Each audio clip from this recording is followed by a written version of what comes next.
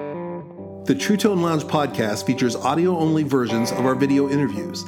To view those, please visit TrueToneLounge.com or our YouTube channel, youtube.com/TrueToneFX.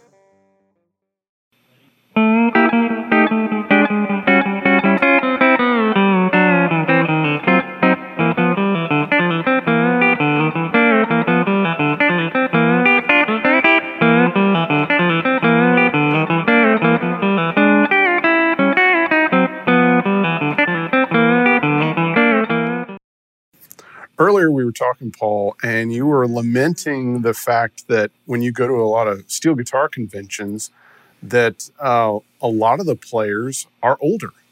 And one of the things that seems to be a passion for you is trying to, reach others about the steel guitar and about what a great instrument it is. So one of the things you've done is you have a steel guitar method. It's an online video series. Tell us a bit more about that. Okay. Well, thanks for bringing that up. I think the older community in the instrument, like the guys that build the instruments, who's going to, carry the baton into the future. I used to go out and occasionally, when I first got off the road and tried to do the studio thing, I also went on the road with Jeff Newman, who was was the foremost instructor at the time, and I did week-long classes. And he and I would talk a lot about this and would say, I'd say, well, Jeff, can I go? He said, no, you can't go there. And I'd say, why? He said, because you only got a week.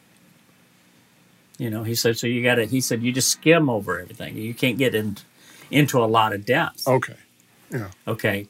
And he and I, the last long trip that I went with him, we went over to Norway and did a clinic in London, and then we went on to do a country music festival in the middle of Norway and a few classes. And anyway, coming back, we talked about the steel guitar had just, there were a few the AOL had a little area for steel players, and we were talking about the gathering and people, maybe what would that lead to? And we were talking about, it'd be great if Jeff had already given up on the class thing. It frustrated him. Mm-hmm. And he started doing one-on-one. He figured, well, maybe I can help somebody in a crash course. They come to my house for a day or two. He called it the Top Gun School.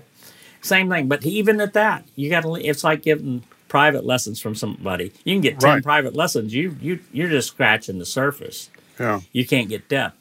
And so that bothered me. And I've taught throughout the years through DVDs, CDs, cassettes. And it's like you can, it's like you just skim, and you don't get the feedback from the student. So Modern Music Masters approached me with, I'd been approached before, but I didn't want to do it. But this felt right. And they said, if you could teach the steel guitar, we had a long talk about it. And I said, well, this is what needs to happen. Going back, there was an Oahu method. Now, imagine this. The reason why there are so many, look at how many brands of lap steels there are. There's as many as guitars. And you go, well, where's the market for all this? Mm-hmm. But why that worked was what advanced that instrument was, first of all, the fascination with Hawaii. It was going to be our new state. Mm-hmm. We were having commercial hits, Harbor Lights and Coconut Grove instrumentals were going to number one. And then you had this company, Oahu Publishing or whatever, and they taught this method. It was a complete method. Two of the greatest, arguably the greatest traditionalists, and I call them the first modern players, Lloyd Green and Buddy Emmons, were in their house and knock on the door. And a salesman came by and said, you think anybody in the house would like to learn to play lap steel? Wow. They had, check this out. This is hard to imagine. But, and they were like in, small towns. It wasn't big town. Lloyd was in Alabama, I believe, and Buddy was in Indiana when it happened. And and then you would subscribe. And then you'd have the teacher that would come, whatever that period was, whether it's once a week or that, and then the publication would send you your lessons. Right. Like it's mail order college. Yeah. So That's why when you listen to all the great lap steel players, man, they all had this, like.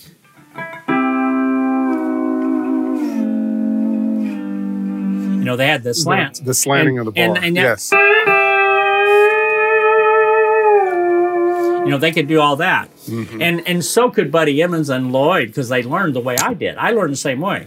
Right. I learned from a teacher who had mastered that. She played like Jerry Bird, Wanda Bruning. Now, what happened when pedals came out, okay, there was a record of Bud Isaac. Pedals were around in the 30s, I believe.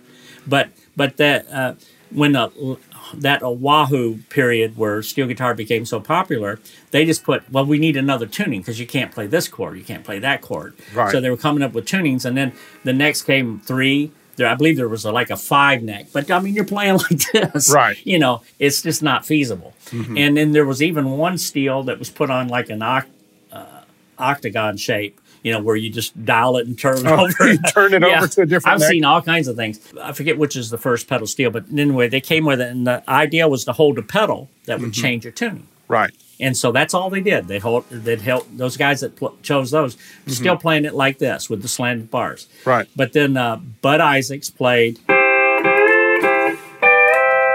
on Slowly. It was the first pedal lick. Everybody went, what in the world is that? Right. And that led to the, today's pedal steel. The bad consequence of that is guys got their pedals. Mm-hmm. They no longer had to. You can't do that because it's too hard. But they weren't learning how to do the slants anymore. It's like, I got a pedal. Let's put on another pedal. And so the bar technique went away. Yeah. Most guys think, I have a clean sound, so I know all there is to do with the bar. Mm-hmm. And that's, I've worked on my bar hand. I'm 64. I've been playing 56 years. So, and I've been working on bar. Yeah. I'll work on it next week because that's my expression. I mean, that's my soul. That's my heart. That's how I get all of that out. And just the more control I've got, and also the touch. But this went away. They got a pedal, so they're just moving it from, and they don't even move it straight anymore. Yeah, I remember seeing Buddy play with Albert Lee on Windows on the Cumberland, and it was the first time I'd ever seen a pedal steel player stop using the pedals and started using the bar slanted. I'd never seen that before, and seeing Buddy do that was eye-opening. And then seeing you do it with the time jumpers, especially on Together Again, you would really utilize the. Would you play just a little bit of that style of where you're kind of slanting the bar and so? Yes, I would. Sorry. Yeah. I had to think.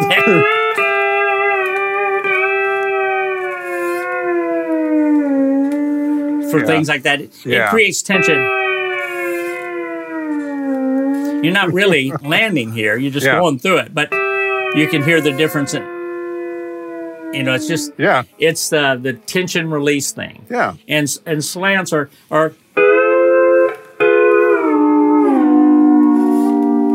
that you can do that with a pedal. Doesn't sound the same. No, it doesn't. Not at all. And so my frustration is I'm the next generation after Lloyd, and Lloyd's still so fortunate to be with us. But Buddy and Chalker, all the legends from that period that learned through the Wahoo or learned the skills of the earliest, like the Saul Hoopies and Joaquin Murphy and Bob Dunn, they learned all the stuff that they were doing. Those guys are gone. Yeah. And I thought about how the instruments. I've been blessed with where I've been able to go with this instrument, and I've seen things, and I could. I don't want to paint myself as this Mr. Good Guy, but I love the instrument, and it's like if I don't do this, and I have luckily this opportunity came, and I thought this is the way to do it. You can stream, and I can actually through a tuition make the guys at least give me a year, and let me change your way of thinking, because I can save you time, and because I know where I screwed up. I assumed so many things because I thought, Who wouldn't think about it? It's a piano you learn through scales. Steel guitar, you should learn through scales, or guitar, or saxophone, you learn through scales. Right. But that's because you learn the complete instrument. But let me just show you something. With the steel guitar, that's not true. Yeah. And I was sitting there like just a major scale. There's no whole tone raise, so I've got to do it. And imagine playing a pattern, like, so if you got,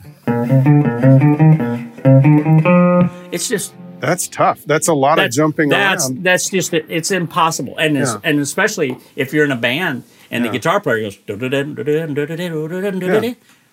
you can't double them. He says, well, double me, or give me the harmony. And that's just a major scale. Now, so what you end up doing on steel, there is another position where you can play that, and you can go,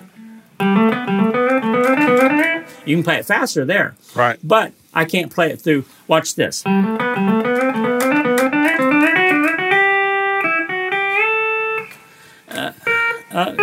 I don't even think scales.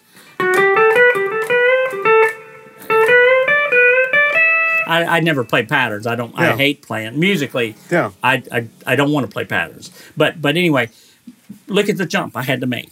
Right. Right there. So all that ocean there of worthwhile information didn't get learned. So I wasted learning the modes and harmonic minor and all that stuff. That's you need to know what they are. But I found that I had to relearn everything. And view the way I viewed the instrument, because it's a triadic tuning. So then I started thinking, okay, well, when I listen to, like, there's a line, like I'll show you like this. So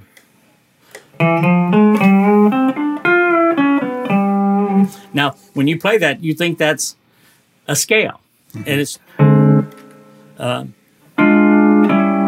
that's all I'm playing. That's the intervallic. It's triadic. But you play that fast, and that's what Charlie Parker. That's what Chick. When a friend of mine who played really great jazz, and I was in my scale modes. So when I was playing, I was going to. I was playing. Well, that's not as much scale, but like I was playing like that. And he said, and I'll never forget this. He said, when you play scales, he said, that's like a drummer playing Wipeout for a drum solo. Wow. And I thought, oh my God. And because that hurt. Yeah. But he said, what he was saying to me was, he didn't mean it. He was saying, okay, sometimes somebody has to throw water in your face for you to see the vision. Right. Wake up. Yeah. And so, because he knew I wanted to play jazz, and then he started pointing out, listen to what, that's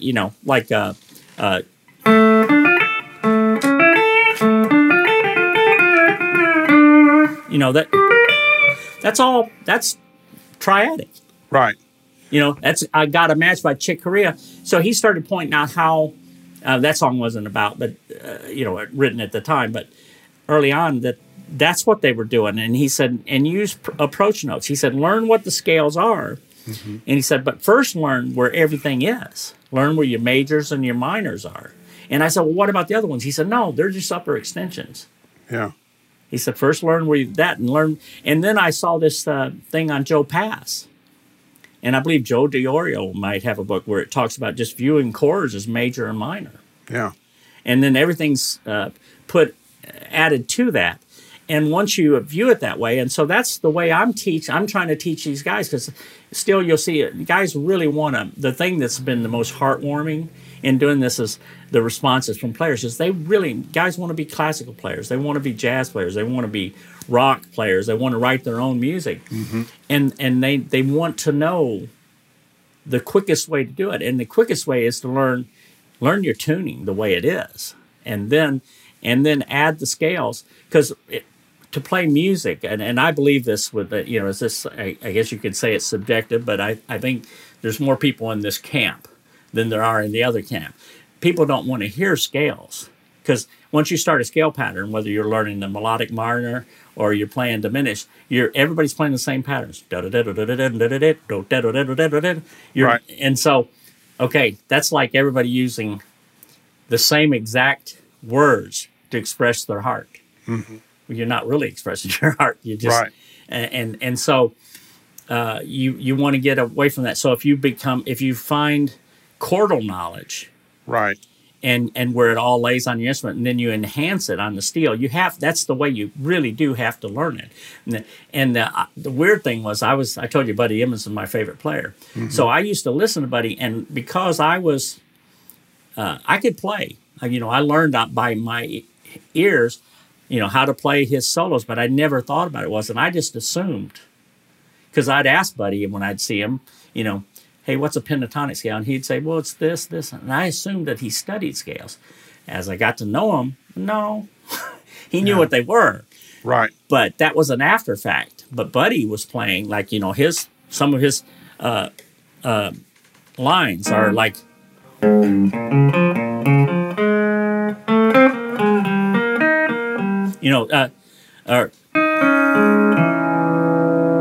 that's a chord. Yeah. So, and again, to kind of try to make sure that we understand, it's instead of playing the scales over the changes, it's playing chordal tones and maybe some approach notes and extensions. That's it. It's exactly. And that's there's I know Jerry Bergonzi, the great saxophonist.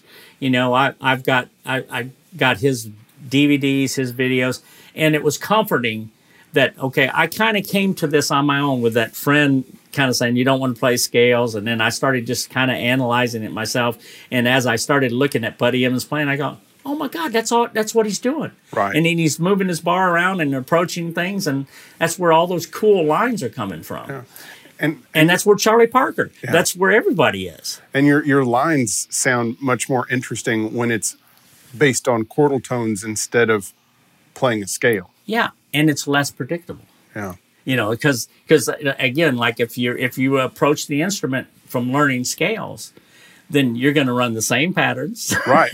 And you end up playing the same kind of intervals, and you end up playing, whole tones or something like that instead of playing, thirds or fifths and things like that, wider intervals. Let me show you a cool thing, because this is really, because you mentioned whole tones. Yeah. So like in the course, I teach what that is, and it's important. There's basically only two whole tones.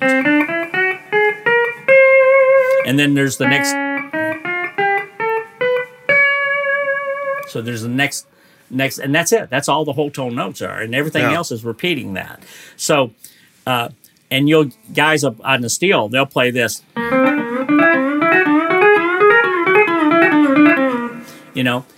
they're not really saying anything. Yeah. I mean, and I don't mean to be putting down anybody, but listen to Buddy Emmons interpret that from an intervallic point of view. Yeah. What would he do? Okay, this is one of Buddy's licks. It's going from a 1 to a 4, which you'd use. You would use that, and he goes. That's that chord. Right.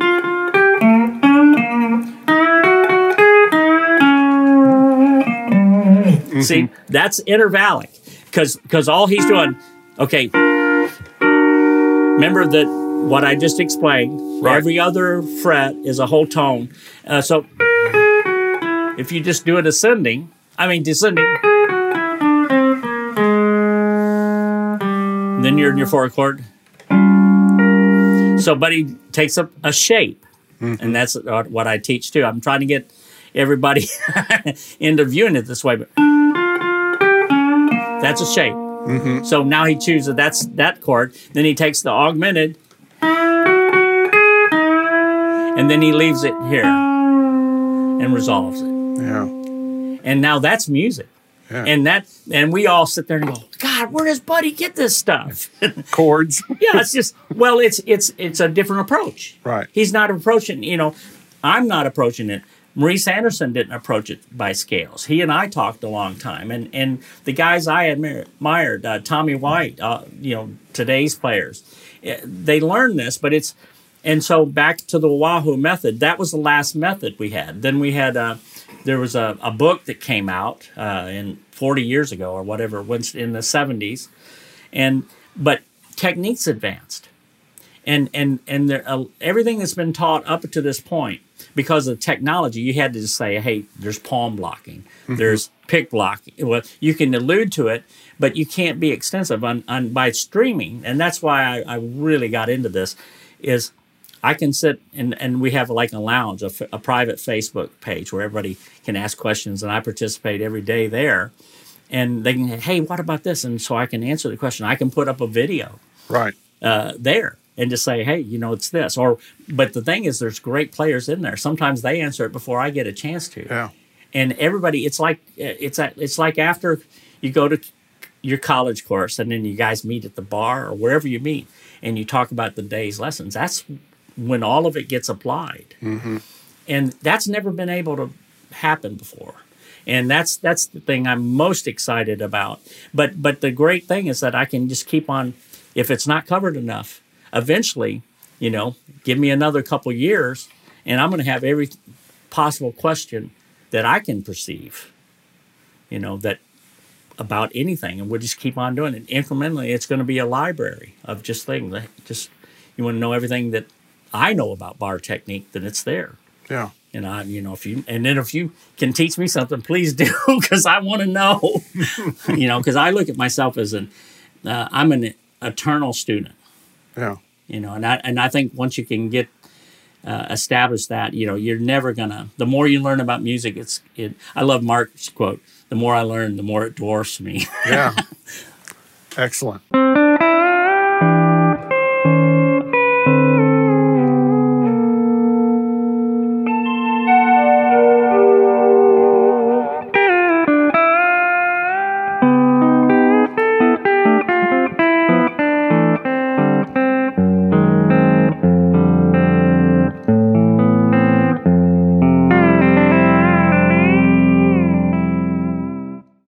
So here's the big question, Paul.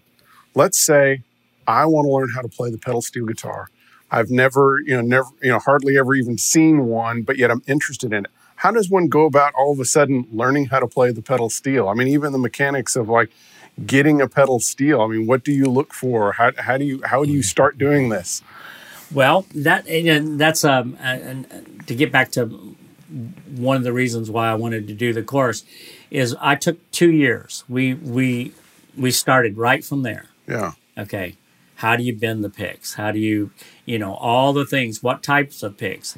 Right. And I'm a firm believer that there's no absolute, no matter if you play guitar. Think about the guys that play with a straight pick. Jerry Reed didn't. It took him he learned to play with a straight pick, as a pro. When he was doing Smokey and the Bandit, he decided to learn to play with a straight pick. He never could do it. He said, I've got to do it. So, but think about, he learned with his fingers. So you can't really say one size fits all.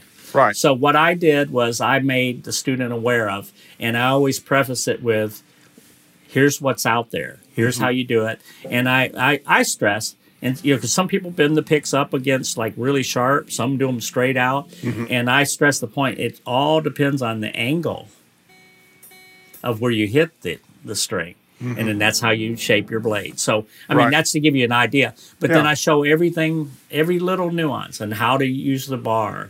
Yeah. And it's all there, and it's explained, hopefully in a way that puts them at ease. Because, this is arguably one of the most complex instruments to learn. Because essentially you're playing the guitar with one finger. Now think about that. Okay.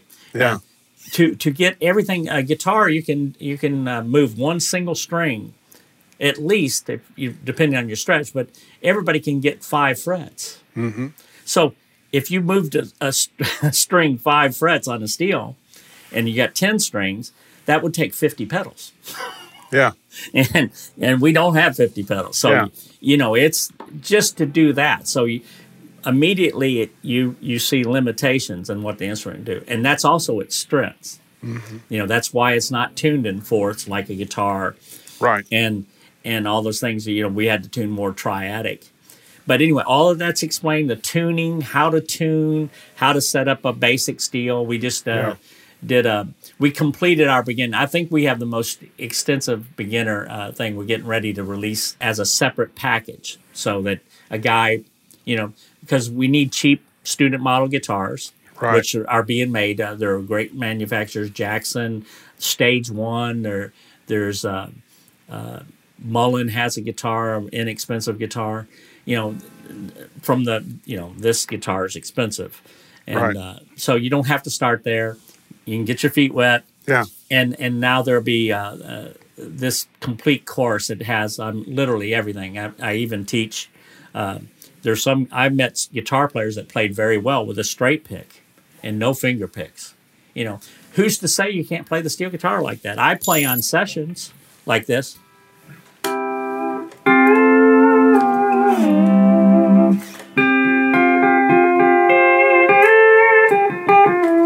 Why can't you? Don't have to use picks. Yeah. So if they're awkward for you, and and you struggle with it, stop struggling. Yeah. Yeah. Yeah. If you're a guitar player, somebody needs to tell you that. And I personally think that if someone from my level says it's all right, it helps. Yeah. Because it's like, you just want to know, I'm not going to mess myself up, am I? Yeah. And that everybody needs confirmation. So I'm really careful in the way that I teach, and I also say at some point, it's still good. Have a set of picks at home and put them on and just keep on trying it. And you may decide. Like I have one friend that played with the straight pick, and he never stopped with the straight pick, but he finally put finger picks here. Right. And he played at a high level. I mean, great jazz player, everything. And so anyway, that's my theory. So I've and I'm still, I've taught, I think, every possible way there is to chime. So you can figure out what's best. And that's all you got to do is you sit there and watch the video. Right. And you go, oh, that's too awkward. Because we're all, our physicality, we're all different. This might, if you've got arthritis, you're an older guy, and, that might be hard. So maybe you want to just chime with your fingernail or, as long as you know all the options or the palm of your hand. Right. And that's all I'm doing is presenting every possibility, and then showing you how they work. And I think by having something to learn all the time, it keeps you from getting in a rut. Like when I was taking lessons every week from a personal teacher, you got to wait. Okay, I got to wait till next Monday to get inspired. So there's a long gap. I can become very frustrated. Yeah.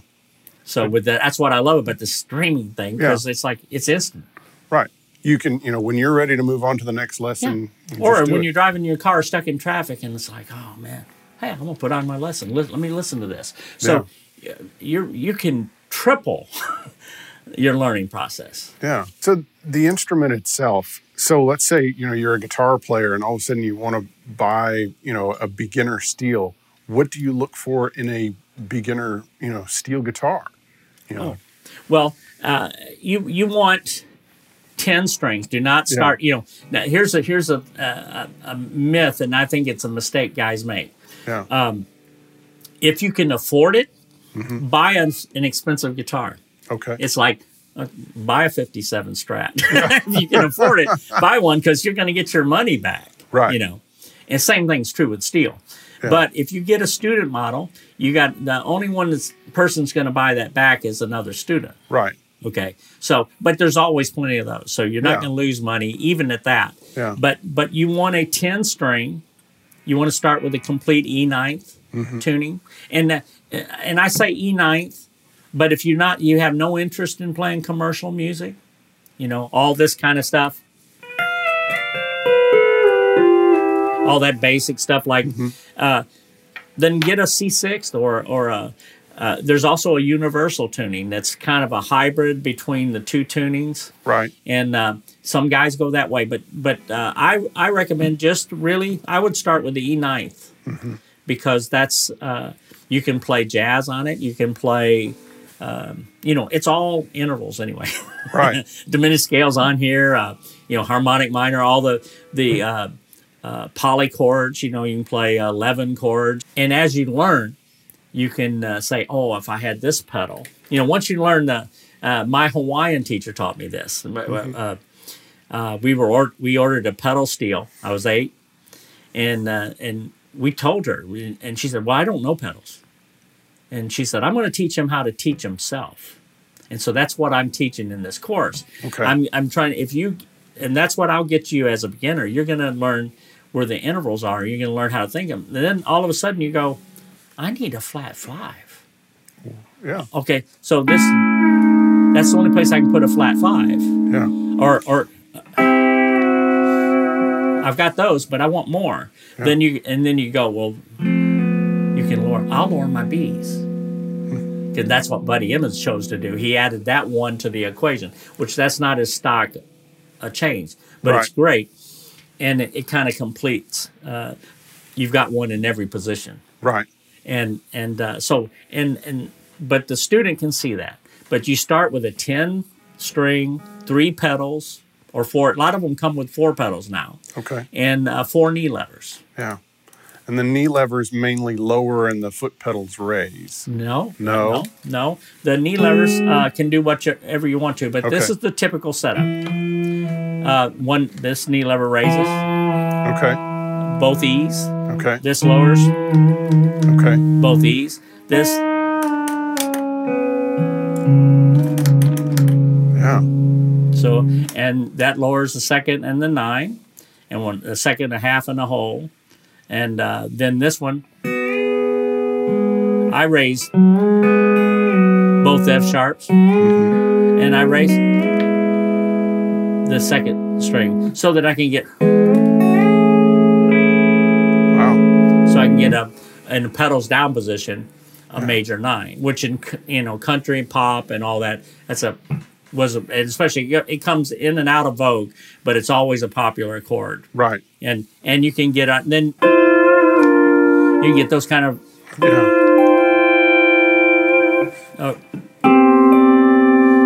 you Yeah. can get all Those you close can get, voices. Yeah. or so you can play jazz on this thing, which Yeah. it's not known for. Yeah. I apologize for the tuning, but anyway, so basically, if you get just what I told you, Right. you can spend your lifetime. I mean, Yeah. Lloyd Green only has 4 knee levers and 3 pedals, Right. and he arguably knows this tuning better than anybody. Yeah. And but he uses slants. He'll do, and you think he's learned, but he just finds it a different way, and he'll do it with slants, and he's a sheer genius at all that stuff. I call it sleight of hand or sleight of bar. Yeah. He fools you, but Yeah. Some quick gear questions. Yeah. So first off, you have a Little Walter signature model amp. yeah. So yeah. tell us a little bit about that. This is Little Walter is a boutique amp, which I fell in love with. I originally used the 50-watt amp, and which is his original, and it had a volume and tone, and I loved it. And then he combined 2 amps together, and because Vince Gill was who turned me on to the amp, and Reggie Young, they were using it, and the more we talked about what steel guitars needs, we had to combine 2 amps in one head, which is really heavy. So he's a tinkerer. So we found this is an 89-watt amp, but it's the most wattage that you can have and get clean enough. For pedal steel. I don't want crystal clean, because that's what you can get through transistors. And when I listened to all the old records, I wanted, there's hair on it. That Together Again was played on a Fender Bassman, which the steel would break up easily. And but that's what makes it that sizzle on the highs, velvety highs, I always call it. Anyway, so we came up with 89 watts. And some people would rate it as 100. And he could. Right. But anyway, and he gave me some tone controls, which I've got 2 volumes. There's two channels, essentially. You can go in, there's 2. These are the 2 volume controls. This is your treble. I've got it turned off for this right at the moment. And then this is your mids, bass, and presence, like a traditional steel amp. No reverb in it. And so I use That leads me to I kind of endorsed this. I helped Sage was making these, Sage Bonato was making these for guitar players. And I talked to him, I said, there's a steel guitar market out there too. Mm-hmm. And so he was kind enough to consider my request. And so he's got in this particular model, there's a reverb, a delay, and an overdrive, and it's high end stuff. It's all hardwired, so you don't have to use a cable. So, it's right. It sounds good. And this is a little Walter speaker cabinet, and I connected with the Eminence folks because as I researched more about old records, I love the sound of vintage stuff. Mm-hmm. Again, getting back together again. And I realized that the sound that I loved, even before Buddy Emmons started playing 15s, they recorded, a lot of that stuff was recorded with 12-inch speakers. Okay. 15s came in to be because country music artists didn't have their own sound and lights. So you had to have an amp loud enough that as they started playing bigger venues, the 15 came into vogue because you could get a transistor amp and play louder. Right. But it's not necessarily the best for tone. We just got used to that. So I wanted to go back to this. So I talked with the folks at Eminence, and we took about a year going back and forth, and then they came up with this formula. And because let me just show you what it'll do. I can go down to this note. Now, if I set that on with you want those to have enough highs, but when you get real high, still smooth. Right. I don't have to reset my amp. If I know I'm going to play in the studio with other speakers, I would have to reset the amp. If I knew this is the register I was, I'd have to back the highs down so that this sounded that way. Right. Now I've just got an all-encompassing speaker, and it's clean, and it's just I always call it as full frequency, full response sonically, and it doesn't hype the low end or the top end. It's just it gives you what your guitar has. So I guess it has a pretty high wattage rating on it. Yes, it does. It's 350 watts. Wow. Yeah. So is it a heavy speaker? I mean, is that like a big magnet? It is a heavy speaker, and and let me just tell you this: my primary thing is the studio, as you know, and all the lightweight speakers, which are great, but they never do translate into the studio world. Okay, and because when you reproduce a sound, it's got to have that big magnet. It really does. Right. You want to have enough headroom so that you're still going to get clipping. And distortion, but it's a good distortion, and you don't get it before you want it, right? Essentially, and that's what the same with this speaker. It'll break up, but it does it in a good way. A lot of people may not know this, but the steel's like putting a sine wave through a speaker. I can be in the studio, like if they'll have Genelec speakers or whatever, and they run through everything, and then I'll be overdubbing, and they'll say we're getting distortion. And then I'll say, well, can you change speakers? After I realize everything I've got, they'll keep on looking at it's got to be my fault, right. that scenario. And then after we suss out that everything I have is clean, and then we realize let's change speakers, and it'll typically point out this speaker's fatigued, right? And just from listening loud, but it doesn't show up until you put a real sine wave through it. And these, I remember. Hollis Calvert at Peavey told me that's how, when they first started building speakers, that's how they tested their speakers, is with a steel guitar, because if it can handle this, it can handle anything. Well, Paul, I really appreciate you being on the show. Thank you. Yes, it was an honor and a pleasure. Well, it's great. I appreciate what you're doing for music. It's like somebody's got to spread the word. Yeah. Well, thank you. Thank you.